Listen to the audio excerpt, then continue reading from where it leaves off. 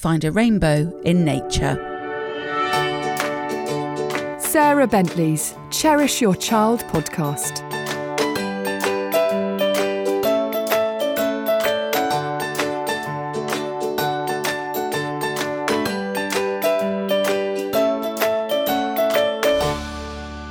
Thank you for joining me, Sarah Bentley, for my third episode of Sarah Bentley's Cherish Your Child podcast. In this series, I'm sharing with you some top tips for boosting self-esteem in our children. They're easy, simple tips that anyone can do based on the work I do as a play therapist in Wiltshire in the UK. Self-esteem is the view that we hold of ourselves, accepting both our strengths and our weaknesses too. But because we're human, it can fluctuate often. I work with a lot of children, many of them dealing with some really big emotions, but these tips can help any and every child. Last time I encouraged you to get the baby records out, explained my don't but please do method of encouraging positive behaviour and how to check your child is well hydrated. Time now for 3 more top tips to promote self-esteem in young people. In the last year, many of us have sought solace in nature, our daily walks during lockdown or enjoying a garden or green space. So for that reason, my first top tip to promote self-esteem in our children is find a rainbow in nature. In our beautiful country, we have lots and lots of colours of blossom and bulbs and flowers, all blooming especially during those summer months. So as you're walking to school or driving to the supermarket, encourage your child to notice all the colours that match the rainbow. Green, of course, is the easy one.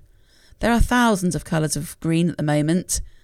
The other 6 colours may be trickier, but you may be able to spot them really easily and enjoy searching for your natural rainbow. When you're enjoying nature, you can also do a spot of cloud spotting. The clouds over our beautiful countryside are often vivid and beautiful in formation.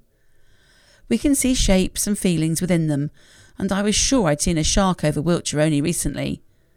So encourage your children to spot the shapes and use their imagination as to what they remind them of.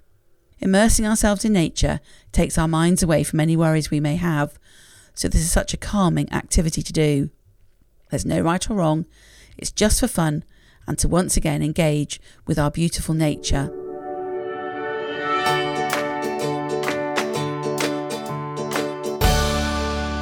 Next, the tomato ketchup game and how it can help you share positive things about ourselves.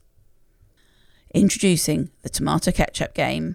Other bottles, of course, are available, and many of us will have a selection of bottles on our table at tea time.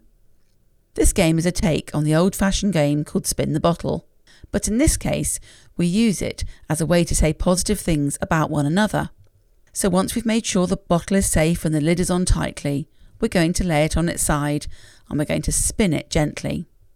Now, whoever the bottle faces when it stops spinning, you as the spinner will say something nice about that person.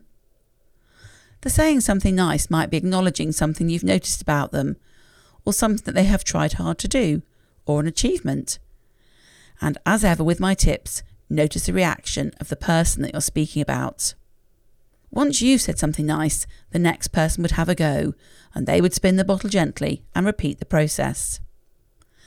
There's another important element to the tomato ketchup game that makes it really special, and that is that if the bottle lands pointing towards the person who has spun it, then that person has to say something nice about themselves. They could acknowledge something that they have learned, something they've done, or something that they really like about themselves. A really important part of self-esteem is being able to acknowledge your own strengths as well as other people's. This game really helps your young person celebrate their good points and also learn to be kind to other people or family members too. So this game is called the Tomato Ketchup Game, and it promotes self-esteem in our children by saying and acknowledging something good about them and each other. Enjoy. My final tip in this episode of Cherish Your Child is to understand that our children's behaviours are their communication system. We know that our young people's brains don't finish developing until their late teens or early 20s. And so for this reason, they can't always use words to tell us how or why they're feeling something. So often we'll find that their behaviour is that communication system to the adults around them.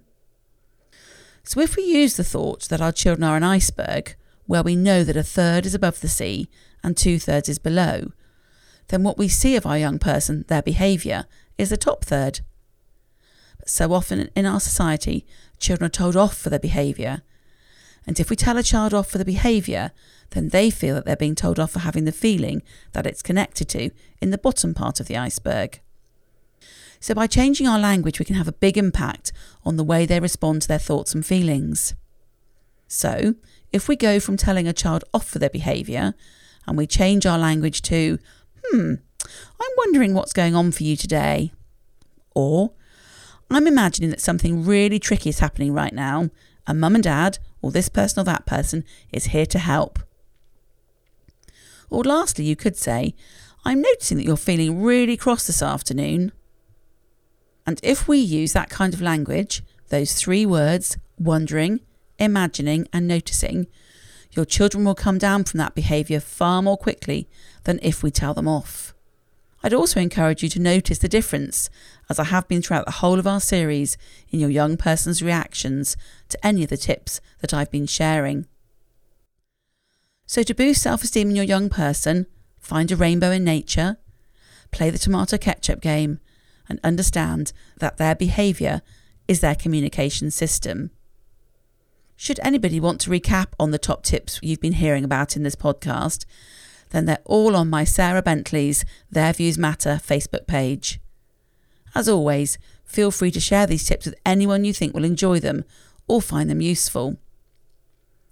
In my next episode of Cherish Your Child, I'll explain why connection trumps correction, how a lipstick kiss can be used as a way to show your child you're rooting for them, and as one school year finishes, we look forward to the next. I explain the importance of understanding transitions in our young people's lives and how best to help them through. So join me, Sarah Bentley, next time for 3 more top tips boosting your child's self-esteem. Let's build our children up and support their emotional and mental health to help them thrive.